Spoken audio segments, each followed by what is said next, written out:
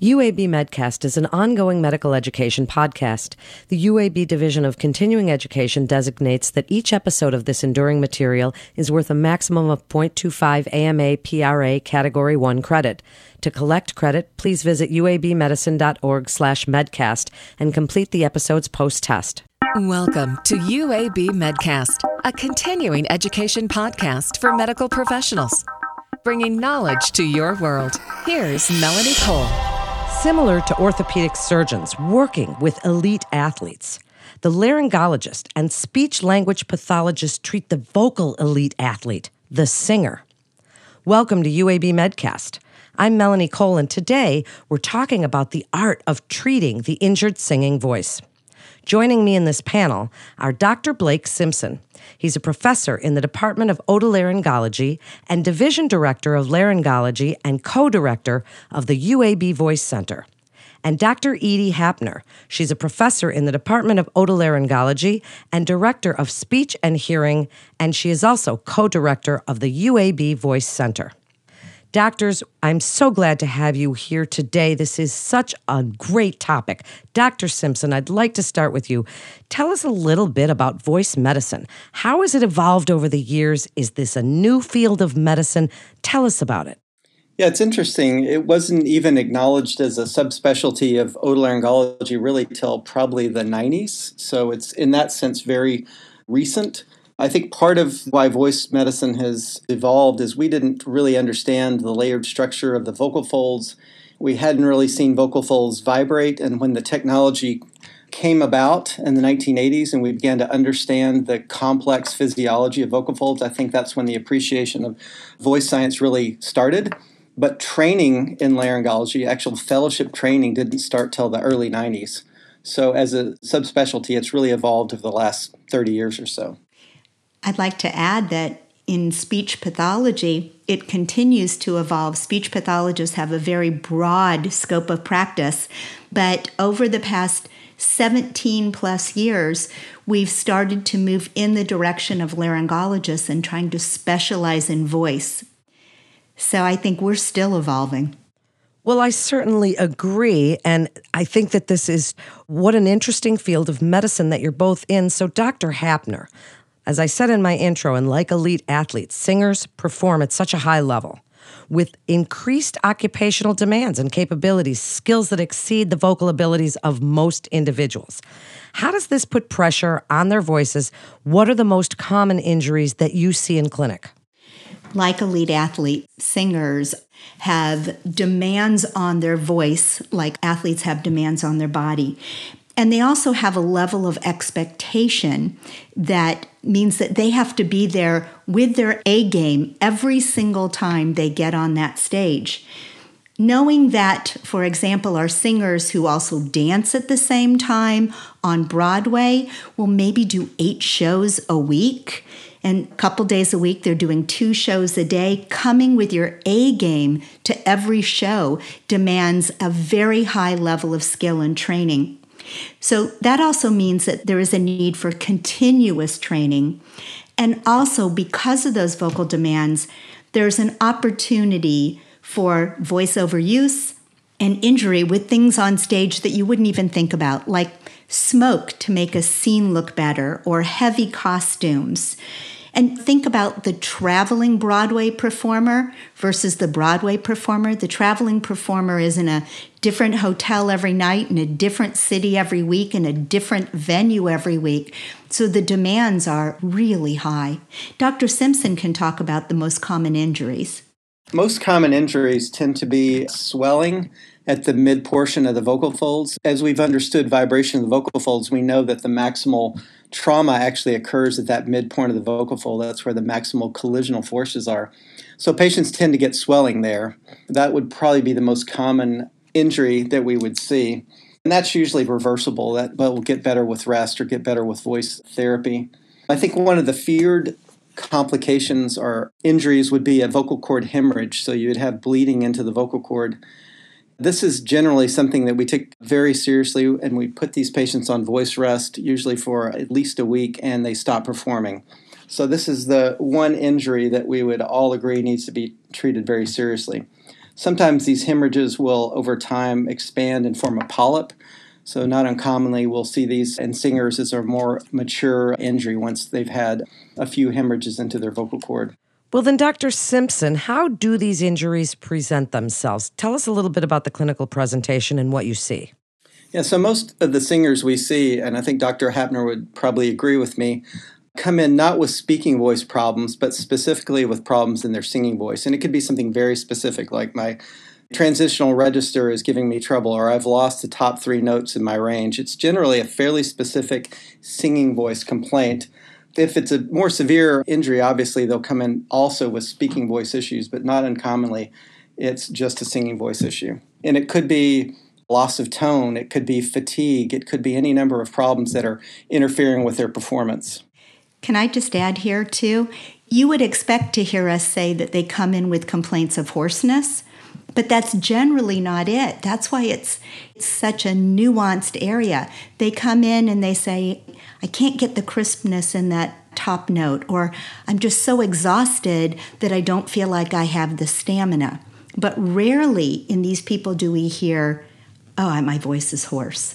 That's so interesting. And Dr. Hapner, before we talk about treatment modalities, tell us about what types of care are involved. Does it require the management of several aspects, a multidisciplinary, comprehensive care model? Tell us how that works. Well, I always say it takes a village. So as a speech pathologist, I don't practice without a laryngologist like Dr. Simpson, who can look at the vocal folds, understands them, because he surgically gets to operate on them and to feel them and to be part of, understand how they're made up. But laryngologists to make a good diagnosis, and then the speech pathologist generally comes in, and our goal often with these patients is to get them back to healthy vocal folds, whether they need surgery or they don't, to get them to use vocal behaviors that enhance healing.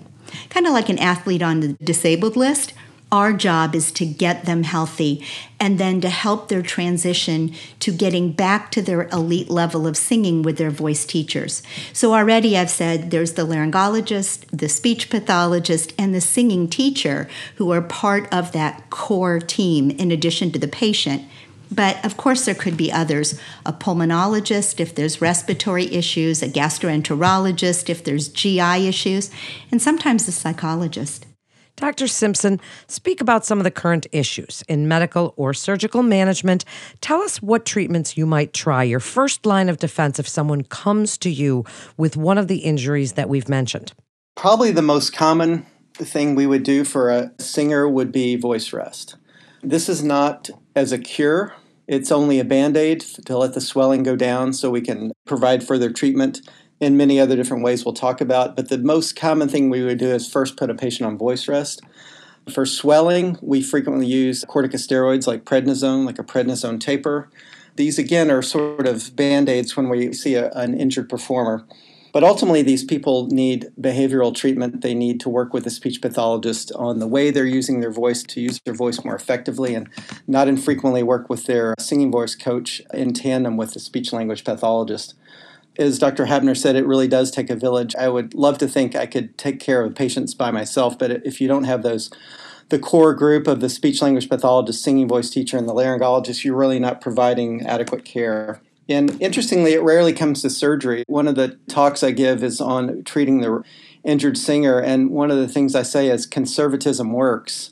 And that's really true. You always start with the most conservative thing, voice rest, corticosteroids, working with a speech-language pathologist, and only after other things have been tried do we finally escalate up to a surgical procedure. In fact, I would say the majority of singers don't need surgery.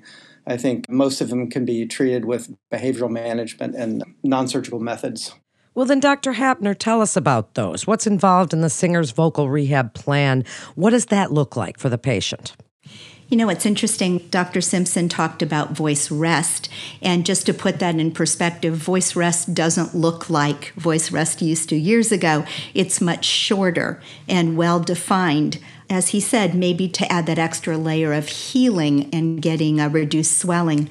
But the goal of the speech pathologist in rehabilitating anyone, especially singers with voice problems, first and foremost is to allow for healing, but we have to let people talk. The vocal folds are muscles. If you don't use them, you lose them. So we want to keep them moving and active and vibrating, but we teach people to be attuned to the level of vocal effort that they're using to make voice. And effort translates to muscle strain, extra respiratory strain. And so we teach people to be intuitive about using their voice and optimizing the way they produce their voice to allow for continued healing. Once we have gotten the vocal folds to a pretty good medical state, then we'll start to rehabilitate them back up to normal speaking and back to singing. I'll just add this. It's silly to think that somebody wouldn't raise their voice ever in their life. You know, you have to call to your neighbor, you have to call to your kids. But all of these vocal behaviors can be done in healthy vocal postures that don't cause vocal injury down the road. Because our goal always is that the patient never needs to come back to us. Well, that's certainly true. And Dr. Hapner, sticking with you for a minute. As we work with athletes, and we know that there's this whole psychosocial and psychological aspect, mental fitness, we call it, right, for athletes. But for singers, they have different emotional needs, but just along the same lines. Speak about working with that psychological impact of voice problems when that is, in a sense, their instrument. That is their livelihood. Tell us how you work with them. So, of course, I spoke to a group of singers today, and they always talk about how they get in their head if there's any little change, any vocal variability during a day. So first and foremost, I, voice therapists, empower the singer to understand their vocal mechanism. It's a black box. You can't see it. So we have to teach them how to understand how these mild, minimal vocal variabilities from day to day can be remediated or turned around with just some simple changes in a routine. And we all have vocal variability. You know, our voice is a mirror to our soul. So depending on how we feel and how our day goes, our voice is going to represent that. But if you stay out of your head, you don't go down the rabbit hole of it getting worse and worse. If a singer has a very big injury that is going to sideline them from singing or performing or canceling a concert, that's a much bigger deal. And sometimes I actually encourage some professional help to help people understand that they may be temporarily broken as they think about it, but let's understand where we can be with some help, with some time, and with some good care. How long is it going to take to get better, and what is their role in getting better? Well, that's true. They certainly do. We have to work for ourselves. And again, patients have to be their own health advocates and really do what you're telling patients to do. Now, Dr. Simpson, for other providers, how have been your outcomes? Tell us about the clinic and really what you've seen and why it's so important for other referring physicians to look at the Voice Center at UAB Medicine. I think what we believe makes us stand apart from the other voice centers is that both Dr. Hapner and I, over our careers, have started a number of voice centers from the ground up. And Dr. Hapner actually created the one in Emory and as well as sort of resurrecting the one at University of Southern California. And then I had spent my career in San Antonio with the voice center there. And we saw, I don't want to say we're old, but at the tail end of our careers, we saw an opportunity to collaborate and sort of design the ultimate voice center that would sort of do what we couldn't do in the past, because now we're working together. There's some synergy here. And we really wanted to make the ultimate interprofessional clinic where we see the patient together, we design a collaborative plan of care. I think the patients get the best outcomes when you're really working together, seeing the patient together, coming up with your decisions as a group. And I think that's what's really is going to distinguish us as a voice center from all the others. Well, then, Dr. Simpson, tell us some of the most innovative technologies that support your work. What's exciting in your field? Office-based procedures have become one of the most exciting things. We spent most of our careers taking patients to the operating room, putting them under a general anesthetic and working in that capacity. But as time's gone by, the technology's improved. We have better scopes to look at the patients. The optics are better. We have flexible laser fibers that can go through these scopes. So now, under local anesthesia, with the patient sitting right in the clinic chair, we can take care of like small polyps on the vocal cord with a laser with the patient completely awake. We've had a series we published a year ago on singers with vocal fold polyps that were treated just under local in clinic and successful outcomes that have been associated with that. So that's probably the technology I think that has been most exciting for surgeons, that ability to take care of the patient without having to go to the operating room. And Dr. Hapner, last word to you. Wrap it up. Let other providers know what's so exciting about what you do for a living and the UAB Voice Center. Give us your best summary and what you'd like them to know about the art of treating the injured singing voice. I think what's so exciting about the UAB Voice Center is that we have a threefold mission.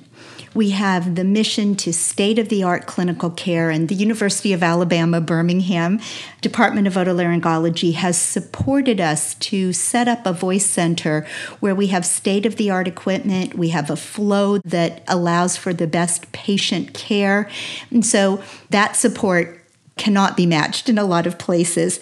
So we have state-of-the-art clinical care. And the way we get to state-of-the-art clinical care is that we also have a mission towards research. And so it's not uncommon if you sit with us in any given clinical day that we are furiously writing research ideas that have literally come from the person we just saw together in the clinic. And both Dr. Simpson and I are clinical researchers, so we want to help find solutions and answers to questions that clinicians have. And we will, as long as we are working together, continue to do that. And our last mission is teaching and mentoring. So we both feel that it is our responsibility to develop the next generation of interprofessional voice care providers from the laryngology side, from the speech pathology side, and our involvement with the School of Music and other places, and soon to be UAB because we're so new here, I think will just reinforce the model of collaborative care. And there's a lot of studies that talk about collaborative care is what provides the best outcomes for patients with voice disorders. So I'd like referring physicians to know that they are always welcome to call us, to ask us questions, to send us patients for second opinions. And more than anything, we're always willing to work with them and excited to work with them. And so we hope that everyone will start engaging with us and give us a chance. Thank you, doctors, so much. As I said at the intro, what a fascinating topic. Thank you again for coming on and telling us about it. And a community physician can refer a patient to UAB Medicine by calling the MIST line at 1-800-UAB-MIST. That concludes this episode of UAB Medcast. To refer your patient or for more information on resources available at UAB Medicine, please visit our website at uabmedicine.org/physician. Please also remember to subscribe, rate, and review this podcast and all the other UAB Medicine podcasts. I'm Melanie Cole.